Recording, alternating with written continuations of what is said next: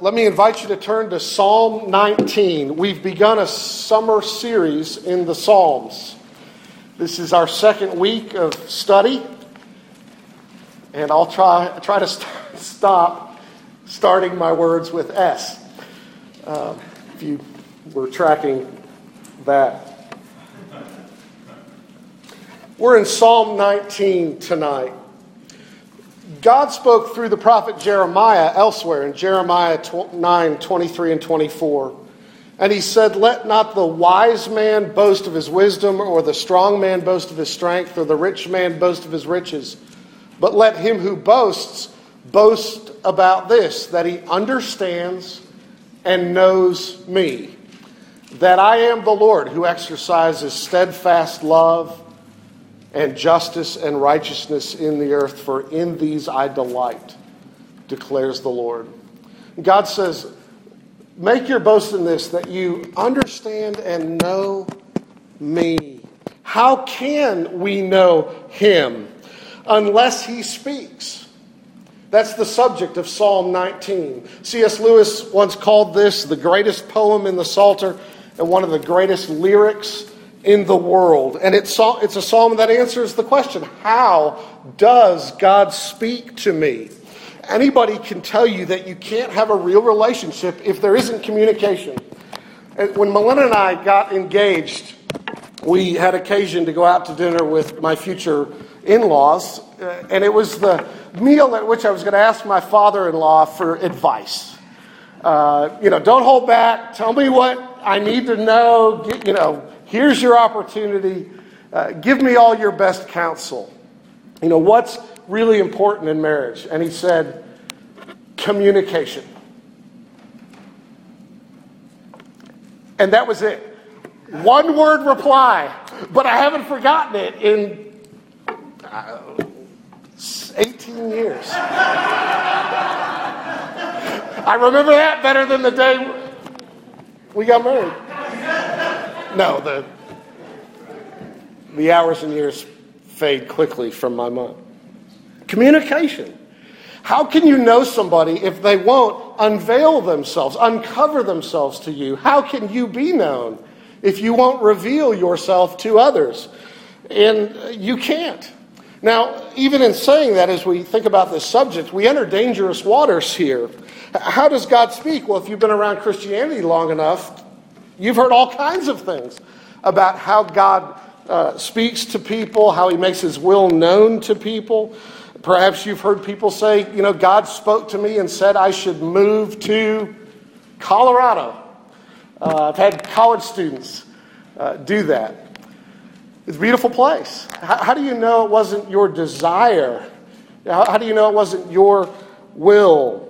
I've heard of young men telling young women, God spoke to me and said, we should get married. And the young woman responds, I don't think we should. God didn't say that to me. You understand? I want to be careful. There are ways through God's ordering and orchestrating your life, through the desires of your heart, through the wise counsel of others. There are ways you can discern what God seems to be doing, what the leading God might have, what he might indeed even be saying to you. But how do you know certainly that God has spoken about something unless you have a certain revelation, an authoritative revelation? See, some things are just subjective. Some things we learn by trial and error. Some things are assured. And that's what we're uncovering tonight from Psalm 19. How does God speak to us? And how can we know that we're hearing from him? Let me invite you to give attention to God's word. To the choir master, a psalm of David. The heavens declare the glory of God, and the sky above proclaims his handiwork. Day to day pours out speech, and night to night reveals knowledge. There is no speech, nor are there words whose voice is not heard. Their measuring line goes out through all the earth, and their words to the end of the world. In them he has set a tent for the sun, which comes out like a bridegroom leaving his chamber, and like a strong man runs its course with joy. Its rising is from the end of the heavens, and its circuit to the end of them, and there is nothing hidden from its heat. The law of the Lord is perfect, reviving the soul. The testimony of the Lord is sure, making wise the simple. The precepts of the Lord are right, rejoicing the heart. The commandment of the Lord is pure, enlightening the eyes. The fear of the Lord is clean, enduring forever. The rules of the Lord are true and righteous altogether. More to be desired are they than gold, even much fine gold. Sweeter also than honey and drippings of the honeycomb. Moreover, by them is your servant warned. In keeping them, there is great reward. Who can discern his errors? Declare me innocent from hidden faults. Keep back your servant also from presumptuous sins. Let them not have dominion over me. Then I shall be blameless and innocent of great transgression. Let the words of my mouth and the meditation of my heart be acceptable in your sight, O Lord, my rock and my redeemer. Amen. This is God's word. May he write it on our hearts. Let's look to him in prayer. Speak to us, we pray, Father in heaven. Show us your glory. Teach us your word. Unstop our ears. And help us to see Jesus. For we pray in Jesus' name. Amen.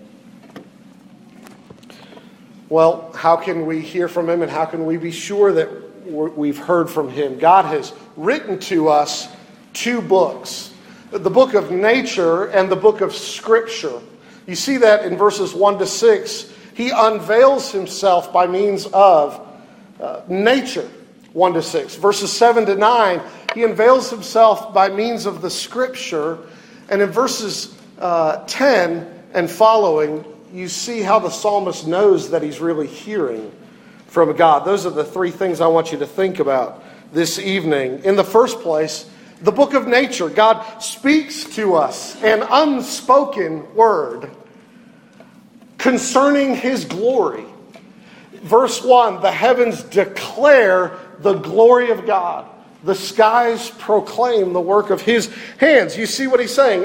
In a non-verbal communication, God uncovers himself to us. That's why we're moved when we see a sunset. It's why we stop and stare at natural wonders. We look and we marvel and we realize the glory of the architect and the artist. His creativity is on display in the world which he has made. You see that in the colors of the rainbow. His power is on display in the power of a downpour in a thunderstorm. His intelligence is on display as you consider the iris and the eye and its intricacies.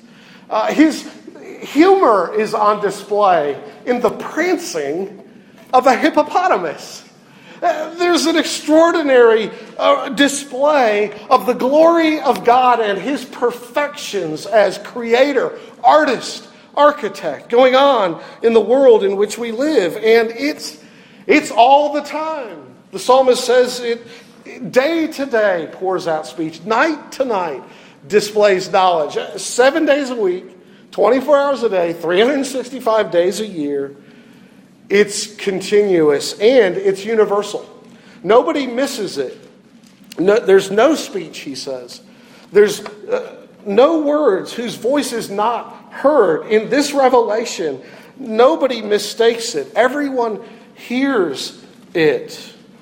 Their measuring line, he says, goes out through all the earth, and their words to the end of the world. You understand what he's saying? And so I want to say to you, listen, this is the way Christians look at nature.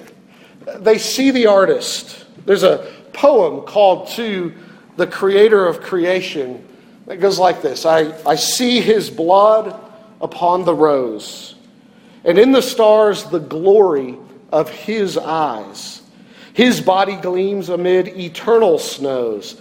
His tears fall from the skies. I see his face in every flower. The thunder and the singing of the birds are but his voice, and the carven by his power. Rocks are his written words. All pathways by his feet are worn. His strong heart stirs the ever-beating sea. His crown of thorns is twined with every thorn. His cross is every tree. You see what the poet is saying? I see him. I see him in everything that I see. His handprint is on it all. And the psalmist goes on to speak not only of the glory of the skies, but of the sun. He says God has set the sun in the skies. The skies are like a tent. And the sun comes out like a bridegroom leaving its chamber. He imagines the sun leaping, as it were, from the honeymoon bed. Not jumping to get away, you understand, but leaping with delight, shouting, all right, leaping for joy and gladness. It like a young man in all his vigor and strength. He runs his course with joy from one end to the other. You see what he's saying about all of this. It displays the power, the glory of God. C.S. Lewis says that only in Christianity do you get such a balanced view of nature. Eastern religions say, in the main, that nature is an illusion and that one day it will pass away. It will simply disappear, thereby robbing you, of course, of real meaning in this world. But Western philosophy has tended to see nature as one organism eating another organism. Survival of the fittest. Man then is at the mercy of nature. So in many Western religions, man actually worships creation.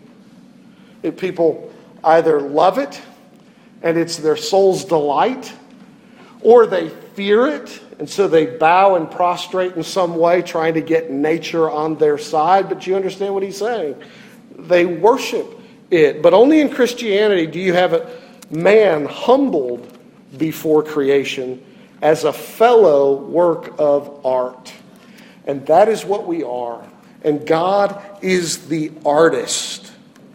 Now, not everybody sees it that way. Some people, the Bible says, are deaf to the chorus because they put their hands over their ears.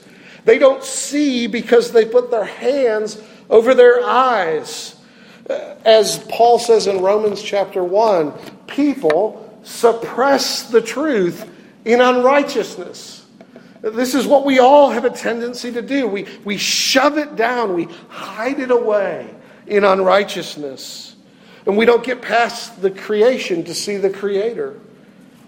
And so this revelation of the glory of God on display in our world, it's sufficient, friends. It's a sufficient revelation of the glory of God. It's sufficient to call us to worship Him above all things. It's sufficient to hold us accountable before Him as His creatures. It's sufficient to teach us He's ours and we are His. We belong to Him and we owe Him allegiance. But it is insufficient to handle the guilt we have for having failed in our duty to Him. It's insufficient to deal with the idolatry of our heart that has loved and served and feared the pleasures of this life above the Creator of our pleasures. And so because of that, God gives us something more. God's glory is on display in creation. That's the first book. The second book puts God's grace on display. You see that beginning at verse 9. There's this sudden transition at verse 7 to 9, to the law of the Lord, to the word, the testimony, the precepts of God's Word. And so I want you to consider this book of Scripture. I want to highlight 4 things. Number 1, this Scripture gives us the grace of true truth. That speaks to our uncertainty about things. He says here in a variety of ways that the Bible is perfect, it's sure, it's right. Right there means it's a straight edge by which you can measure other things.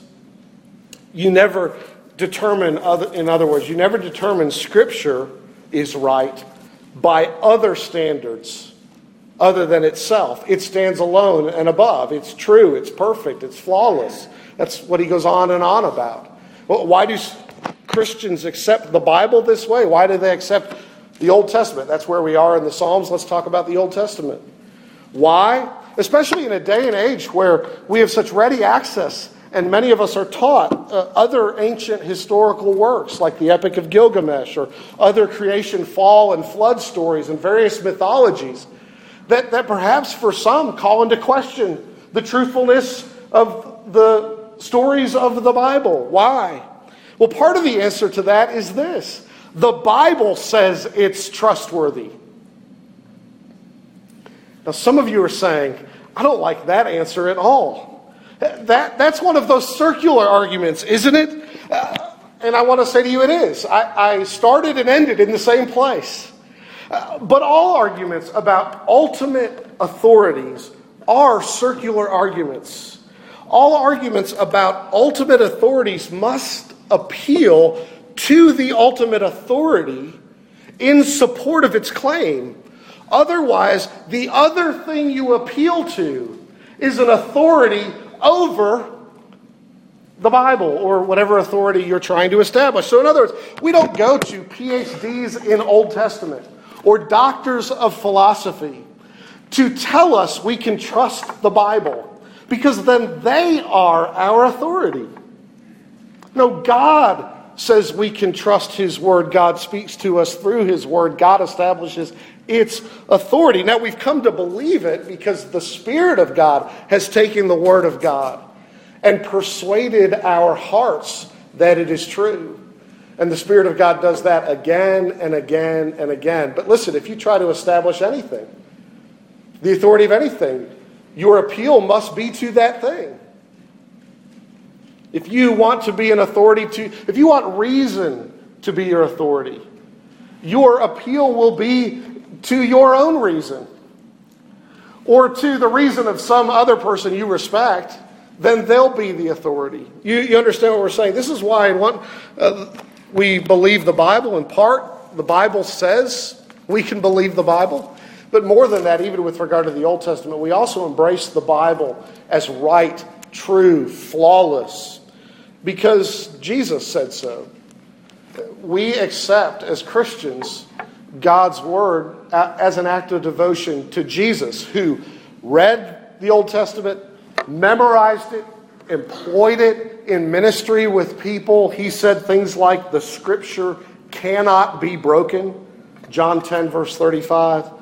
In Luke chapter 24, verses 44, it says that he tells the disciples that everything written about him in the law of Moses and the prophets and the Psalms must be fulfilled. And so Jesus fulfills the Bible, and simply as an act of devotion, we receive it as well. And so all I'm saying to you is this. When the Bible speaks, God speaks. And you can believe it, you can trust it. You get from it the grace of true truth. Now, the second thing you get is the grace of new life. Notice the language of verse 7. The law of the Lord is perfect, reviving the soul. It speaks to my powerlessness. I'm incapable of doing for my soul what needs to be done. And God, through His Word, does for me what I cannot do. He brings life to me. Oh, the Bible is not simply a book with some, outward external commandments telling you what to do, and God saying to you, now just shape up and do what I've told you to do, and all will be well. It's not that at all. Christianity is not about turning over a new leaf. It is about a real internal heart work of God giving life to the dead. And that means the Bible is God's means to accomplish that end. This is why in Redeemer, you will see the Bible front and center in our ministry. We try to bring the Bible to people because we trust God to use His own word to bring life. Romans chapter 10, the Apostle Paul says, faith comes by hearing, hearing by the word of Christ. So if you want to grow in faith, if you want to grow in grace, if you want to grow in knowing God, get under His word. Listen to it. It's where His grace is being poured out. The third thing it does is it gives you the grace of wisdom. Not only the grace of true truth and the grace of new life, it gives you the grace of wisdom. That speaks to our foolishness. Notice the language here. The testimony of the Lord is sure, making wise the simple. It is a sure and trustworthy word that you can believe. Why? Because it explains reality as reality really is. And it teaches you to live the truth corresponding to that reality. What am I saying? It pulls the pieces of the great jigsaw puzzle of life together and puts them in place. It makes wise the simple. Now, we realize, of course, that there are a lot of people with a great deal of wisdom out there who could care less for the Bible. Because there's a lot of common sense wisdom out there. A lot of people listened to their mom when she said, don't lick your finger and stick it in a light socket. Perhaps you've had the experience of seeing some foolish person stick their wet tongue to a cold, frozen light pole. And you said, I won't do that, or I'll get stuck, like they did, right? Common sense wisdom. There's a lot of that in the world. We're talking about wisdom in a spiritual sense. This book enlightens the eyes, it says. It makes sense of life from a spiritual perspective, which is true reality. Let me give you an example of that. What makes better sense of our experience as people, both the glory and the gruesomeness? Why are we a people so capable, on the one hand, of such greatness? We're watching, NBA semifinals. Extraordinary athletic ability on display. Or you read academic journals. Incredible genius intelligence on display. Or the medical marvels and miracles in our world that we have access to every day if we need them. Man is capable, mankind is capable of so much greatness, and yet such depravity. And I don't need to go into it, do I? Such vileness and filth. Sometimes you see it in startling display in the same people. Why is that? Well, you can go with the answer of the actress Shirley MacLaine, who said, I am God. And you can embrace your own deity and say, that's why I'm capable of such greatness. Or you can say, oh, I know myself really well. There's such filth in my mind. I must be a demon. I'm so bad. Or you can embrace the view of the Bible, which is this. You are made in the image of God. You are made to represent Him on the earth, and He is the thoughtful, wise, glorious, powerful, intelligent, creator of all things, and He designed you to reflect the glory of that image. And whether you do anything great or not, you are inherently, not based on your works, just inherently full of great value and dignity, glory and greatness. And yet, you are marred and twisted. The fall into sin has bent us in on ourselves, and we're not what we ought to be. And so we see in ourselves we're a mix of Beauty and the Beast we might say. And that actually makes great sense of who we are as people. The Bible gives you this kind of spiritual wisdom, and that ought to be really encouraging to you. It means you don't have to understand everything to know what's really genuinely true. Now listen, what I'm saying does not mean you don't have to strive for excellence in your education. I'm not saying you don't have to do your homework to know things. I'm not saying you just need your Bible in order to learn calculus.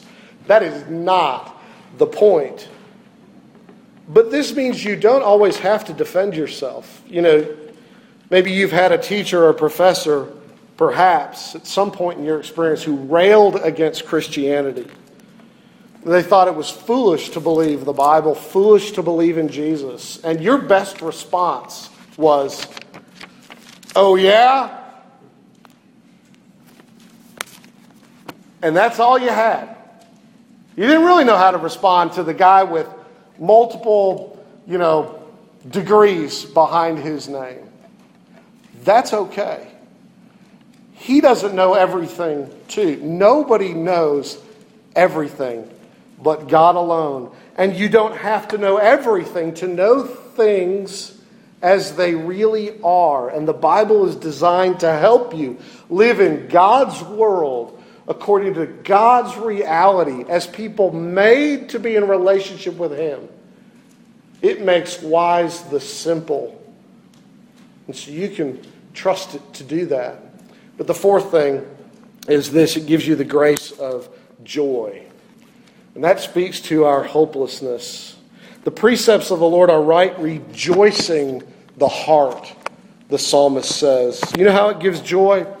A guy named Chad Gray, who was an RUF student at Auburn University, wrote a song called "The State of the Heart." And here's a line from that song. "I heard a story about a man named David. And it says that he was a man after your own heart and a murderer as well." Now that makes no sense to me at all. But I must admit I sleep better now. You see what he's saying?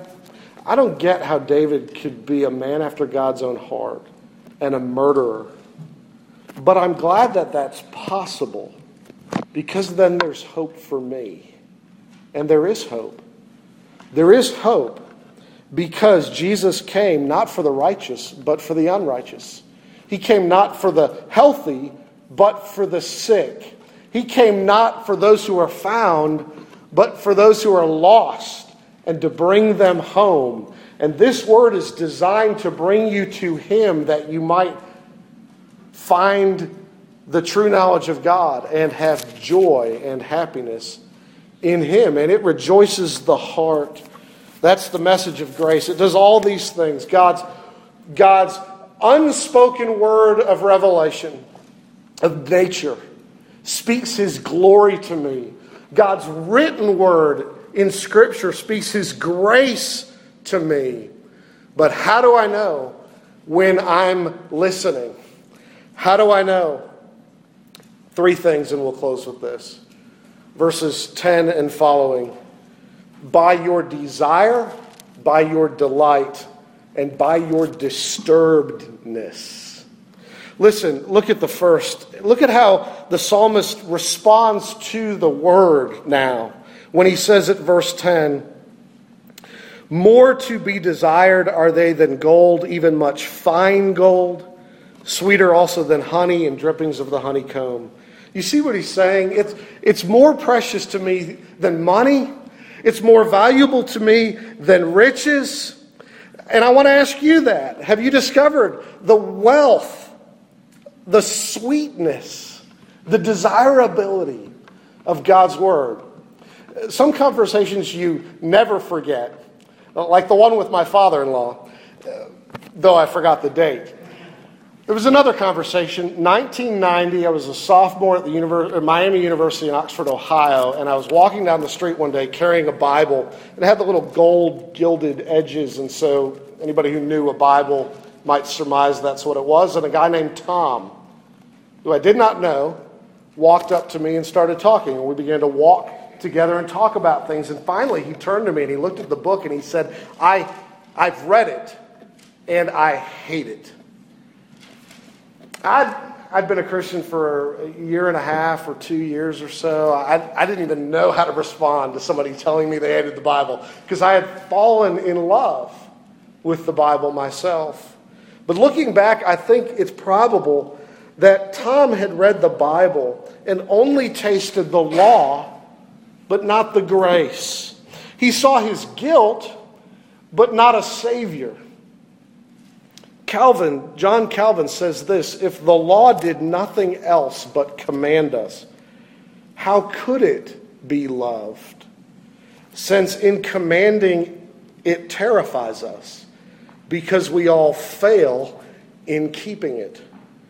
Certainly, if we separate the law from the hope of pardon and from the Spirit of Christ, so far from tasting it to be sweet as honey, we will rather find in it a bitterness which kills our wretched souls. Have you begun to delight in the Word because it's led you to the Savior who delights to pardon you?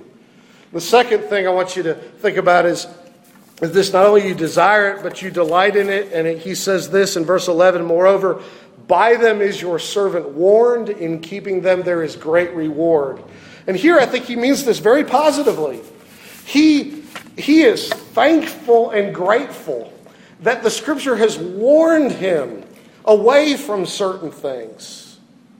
And he's discovered that in keeping it, there is great reward. And here, he does not mean, I do not believe, and I certainly do not, that he is saying that if, as I obey, I therefore get some reward, as though my obedience has placed God in my debt. And by doing what I ought to do, God is now obligated to give me something good as a reward. That is not what he is saying. Notice the language. In keeping it, there is great reward, not for keeping it. Augustine said this: sin is its own punishment. And we might say virtue is its own reward. And the reward is not external to the keeping. It is in keeping with the keeping. Goodness itself is joyous. Obedience brings joy and blessing. In the keeping of God's commandments, learning to live as he designed us to live, there's satisfaction, there's happiness, there's misery when we live against how we were designed. I think this is what he is saying. And he delights in God's word because it teaches him this. But finally, you know you're hearing the word not just because you desire it and you delight in it, but because you're disturbed by it. See, none of us have ever kept the word that we have heard as well as we ought to have kept it. And the psalmist knows that. So even as he says, in keeping it, there's great reward, he immediately says, oh, who can discern his errors? Forgive my hidden faults. Keep me from presumptuous sins. He begins to speak about himself. And he says, I've got big problems. There are things I have done, even unintentionally, even innocently, that are errors, that are wrong. And I need to be forgiven for them. More than that, I have hidden faults, things that are so ingrained in my personality that when I think about me, the me that I like, I don't even notice the flaws that others who know me well might see. But they're hidden from me. Calvin said there's not a man who knows the 100th part of his own sins. Listen, there are people today who will say, you've got to confess all your sins or you cannot go to heaven. You got to get them all off your chest and out your mouth before God. Listen, if you start to confess your sins, you'll never quit. If you just confess the sins of this day, they might never end if you really knew them as they are, because you've not loved the Lord your God with all your heart, soul, strength, and mind. You've not loved your neighbor as yourself every moment of this day the way God has designed. Oh, friends, our hope is not in our confession. We need to confess that our confession is inadequate and full of sin. There are all kinds of hidden faults at work in us. We need Christ to save us, and to save us even from a worse thing, what he calls presumptuous sins. This is his last idea here. He knows that there are high-handed ways of sinning. I think John Piper has it right here when he says, the point of this, when he says, keep your servant from presumptuous sins. I think Piper has it right when he says, the point is not that there's a special category here of extra bad sins like murder or treason.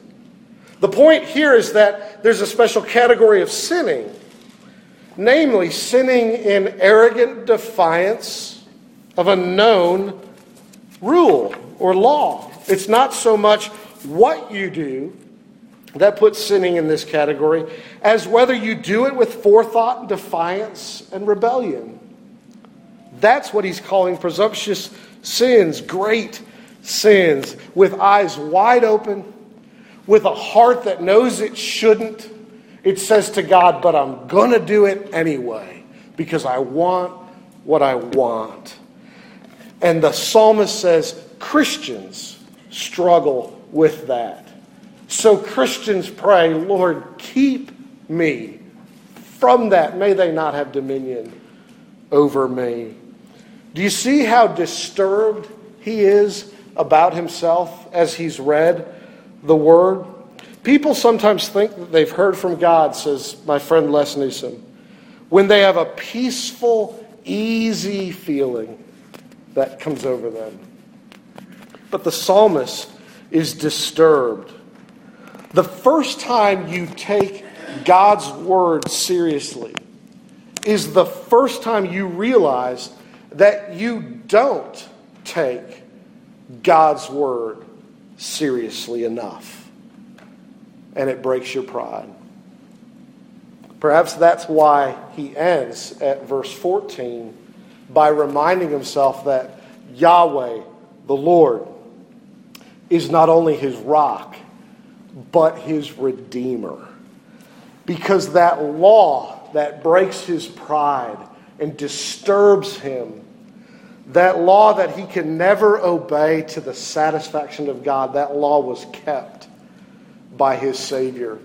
And he bore the curse of a broken law away. And so Jesus has become sweet to his soul. Has Jesus become sweet to yours? Are you hearing his word? May the Lord help us do so. Let's pray. Our Father in heaven, we need you. We need the blessing that your Son has established for us. Oh, make it so, and grant that the words of our mouths and the meditations of our heart would be acceptable in your sight, O Lord, our rock and our Redeemer. For we pray in Jesus' name. Amen. Friends, let me invite